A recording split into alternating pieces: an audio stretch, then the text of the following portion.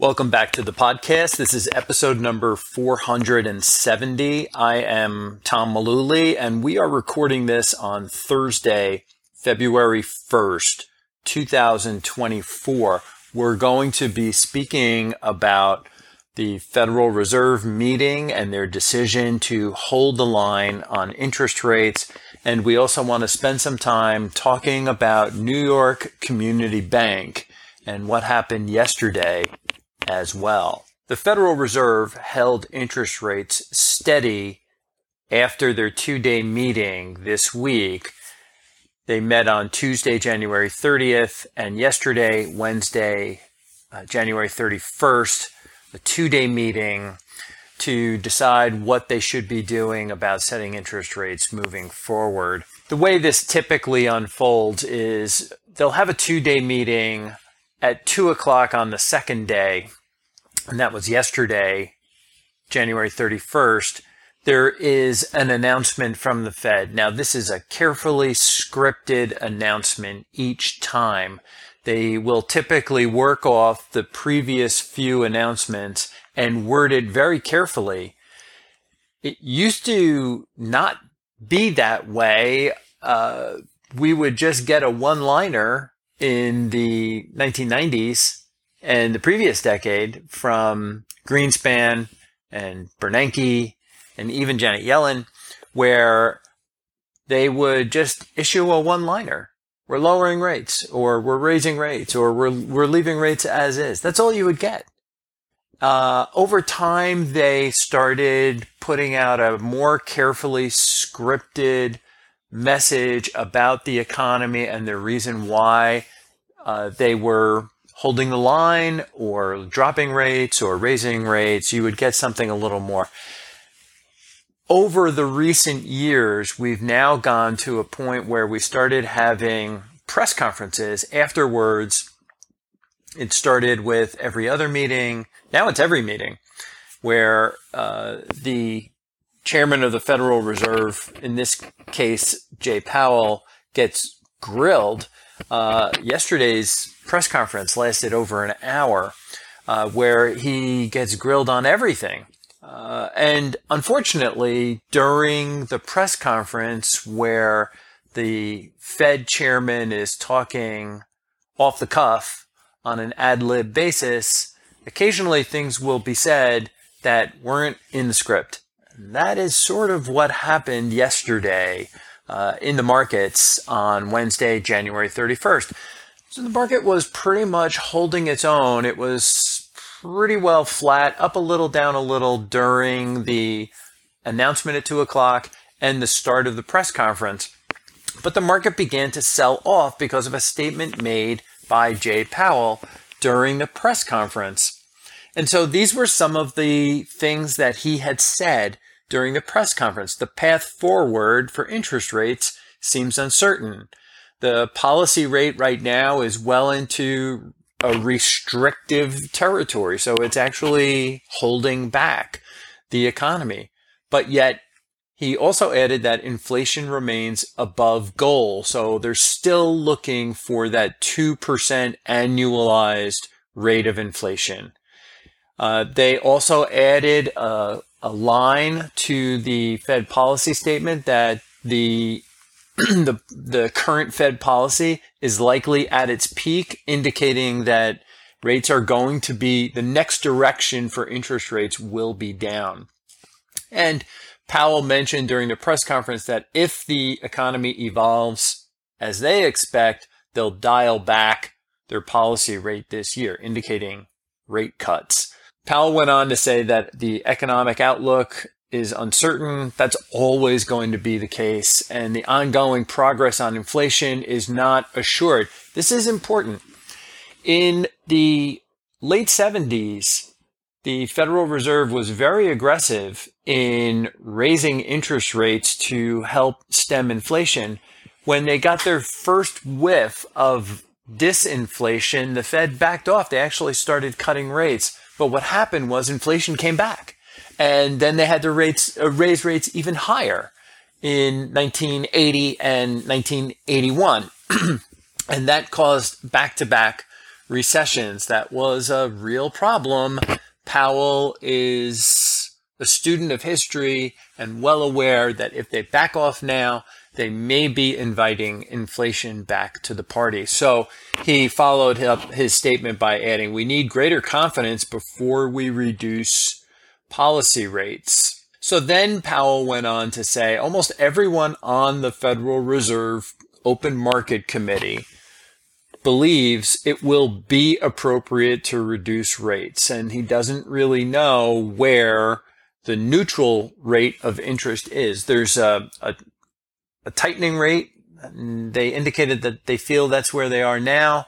Then there's a loosening rate where the Fed policy may be too loose. They don't know where the actual neutral rate is going to be. And so Powell described this in his press conference as saying the Fed is now in risk management mode to prevent moving too soon or too late.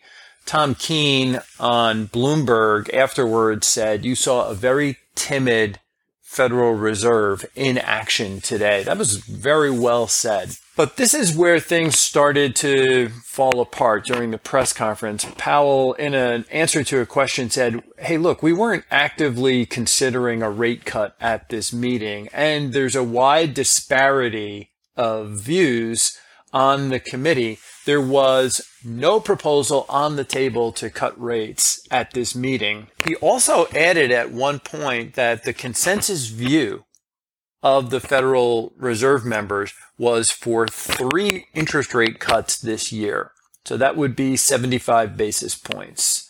That came out during the press conference.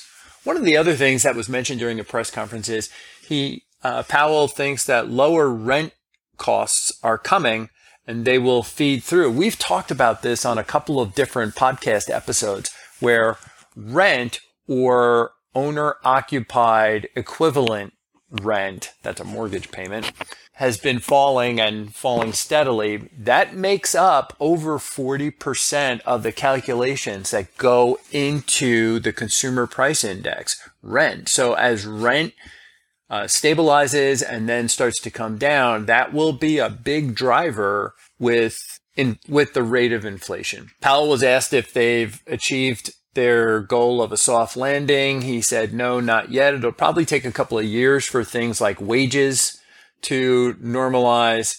But this is really where the market took a turn. Powell said at one point that he doesn't think that a rate cut in March is likely. He said at this moment, it appears unlikely the Federal Reserve will cut rates in March. Now, I'm just going to venture away from the script to say that doesn't mean that they will not cut rates at the March meeting. All it meant was at 3 o'clock, Wednesday, January 31st, to the chairman of the Federal Reserve, it appears unlikely that the Fed will be cutting rates at the March meeting. A lot can change over the next 6 weeks. We're going to get 2 more swings at the gross domestic product to see how the economy is moving along. We're going to get more indications of how the economy is handling inflation. So we'll get more readings, more data before that March meeting. Doesn't mean he's ruling it out. He just said from his point of view on January 31st, a cut at the March meeting doesn't really seem likely. And so with that, the Dow Jones was up 35 or 40 points. It really began a tailspin.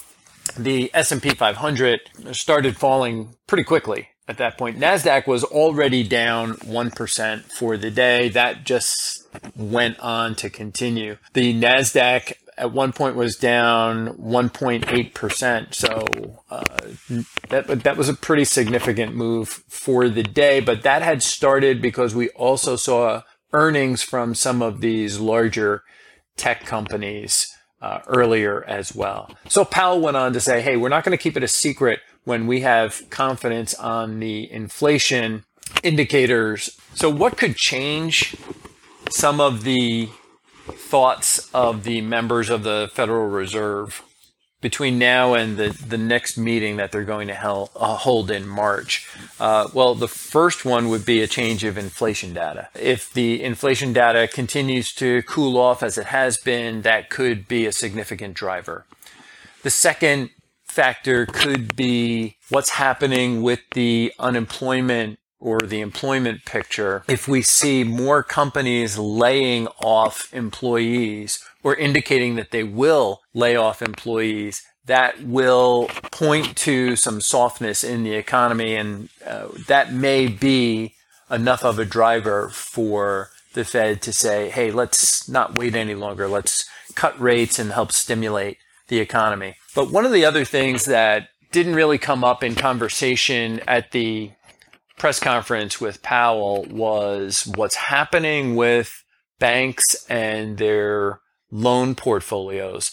There are lots of commercial real estate loans that are due to be rolled over in 2024 and even 2025, large amounts that are stuck at some pretty significantly high rates. They could use some relief. There's a lot of empty office space around the country.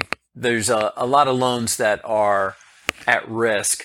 We saw one subset of that yesterday with New York Community Bank. Interesting to note that a year ago at this time, in February and spilling over into March of 2023, we saw 3 bank failures: Silicon Valley Bank, Signature Bank, and First Republic.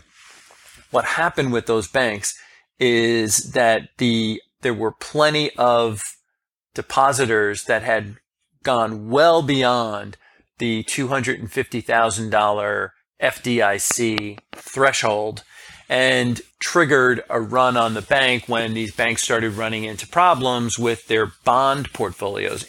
They had loaded into bonds to try and bring in additional income, but the bonds that they bought were pretty low coupon.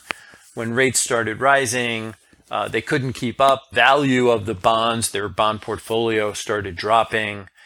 They got into a situation where they had to move assets around on their balance sheet, and that became a mark-to-market scenario. And that's where things really began to unravel for some of these banks. How do we bring this all home? Yesterday, New York Community Bank stock dropped 38%.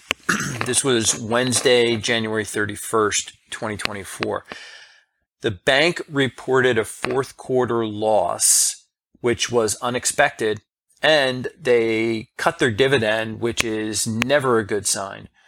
Their dividend was cut from 17 cents per share per quarter to 5 cents per share per quarter. So the earnings expectation for this quarter was going to be a gain of 27 cents per share. Instead, they reported a loss of 36 cents per share. In their statement, the bank made a comment that they're adjusting to being a large bank after some acquisitions that they've made. One in particular we're going to talk about. They now have more than $100 billion in assets, which moves New York Community Bank into a new category of banks. They're now considered one of the larger banks. If you've not heard of New York Community Bank or you're unfamiliar with them, let me just tell you what banks they are, because you may actually know them. The New York Community Bank is a holding company that owns several banks. They own Community Bank in New York. They own Queens County Savings Bank. They own Roslyn Savings Bank. They own Richmond County Savings Bank on Staten Island. They own Roosevelt Savings Bank. They own Atlantic Bank in New York. They own, here in New Jersey, a bank called Garden State Community Bank. They also bought AmTrust in Florida and Arizona. They own Ohio Savings Bank. They bought Flagstar Bank, which they actually bought from Lehman Brothers. And Flagstar is all over the country. And last year, they bought the assets and the liabilities of Signature Bank. I just mentioned a moment ago that at this time last year, 3 large bank failures Silicon Valley Bank, First Republic, and Signature Bank. New York Community Bank was the rescuer that came in to take over the assets and liabilities of Signature Bank. With this purchase that they made last year, they're now adjusting to being in this new category. The statement that the company put out yesterday is, hey, look, we're taking, well, they didn't say, hey, look, I'm just adding that. They said by taking these steps, we are building our capital back, we're reinforcing our balance sheet, we're strengthening our risk management process. So there's a lot of folks that are going to point to commercial real estate, but you need to look at New York Community Bank's loan portfolio. It's mostly residential. It's hard to connect the dots between what's happening or perceived to be happening with commercial real estate and what's happening with New York Community Bank. There's only a few analysts that follow the company and follow the stock. This analyst at Piper Sandler was quoted in the Wall Street Journal as saying, it felt like this was a cleanup quarter. The company said we're going to rip off the Band-Aid all at once. He doesn't see systemic issues with their loan portfolio. When one bank takes over another, it's usually coordinated through the FDIC. The money to cover bank losses comes from the buying the new acquiring bank. Some of it does come from the FDIC insurance fund, but most of the money comes from the new bank that is taking over. This looks like an isolated incident. I was very happy to see that Powell in his press conference was not asked about New York Community Bank and was not asked about commercial real estate at length during the press conference. One other thing to keep in mind when we're talking about the Federal Reserve and interest rates, the Federal Reserve wants to stay out of politics, and 2024 is an election year. It's never been written anywhere that the Fed doesn't want to move during the election cycle, but it sure seems like a funny coincidence. It's been said for years, however, that the Fed doesn't want to cause a recession in an election year. The only exception I can think of in recent memory where the Fed had to take some drastic moves on interest rates in an election year was in 2008. And the Fed had to lower rates aggressively through the Lehman implosion and the great financial crisis that happened. It started in 2007 and wound its way through 2008 and into 2009. The Fed had to lower rates aggressively. Lehman filed for bankruptcy on September 15th. That's less than 60 days before an election. Interesting to note that while the Fed was lowering rates and providing liquidity to the marketplace, they didn't lower rates to zero until late December in 2008. I don't think after going through the last 14 or 15 years where we've had rates near zero, I think, as we've said on other episodes of the podcast, I don't think we're going to see very low rates again. I think we'll see rates lower than where they are now, but I don't see a need, unless something really wacky happens, I don't see a need for the Fed to cut rates aggressively. We've said this now on several episodes, where if you asked folks what was going on in the economy, does the Fed need to lower rates? We went in a 14-month period from 0% interest to 500 basis points or over 5% on short-term interest rates, and the economy didn't collapse. In fact, the economy has continued to grow one quarter after another over the last year, year and a half. So the Fed is in no hurry to lower interest rates. If we do see some cracks in the economy, these cuts may come sooner than expected. But again, we're on hold. The Fed has acknowledged that they're done raising interest rates. We just don't know when they're going to be lowering rates. That's going to wrap up episode 470. Thanks as always for tuning in. Tom Mullooly is an investment advisor representative with Mullooly Asset Management. All opinions expressed by Tom and his podcast guests are solely their own opinions and do not necessarily reflect the opinions of Mullooly Asset Management. This podcast is for informational purposes only and should not be relied upon as a basis for investment decisions. Clients of Mullooly Asset Management may maintain positions in securities discussed in this podcast.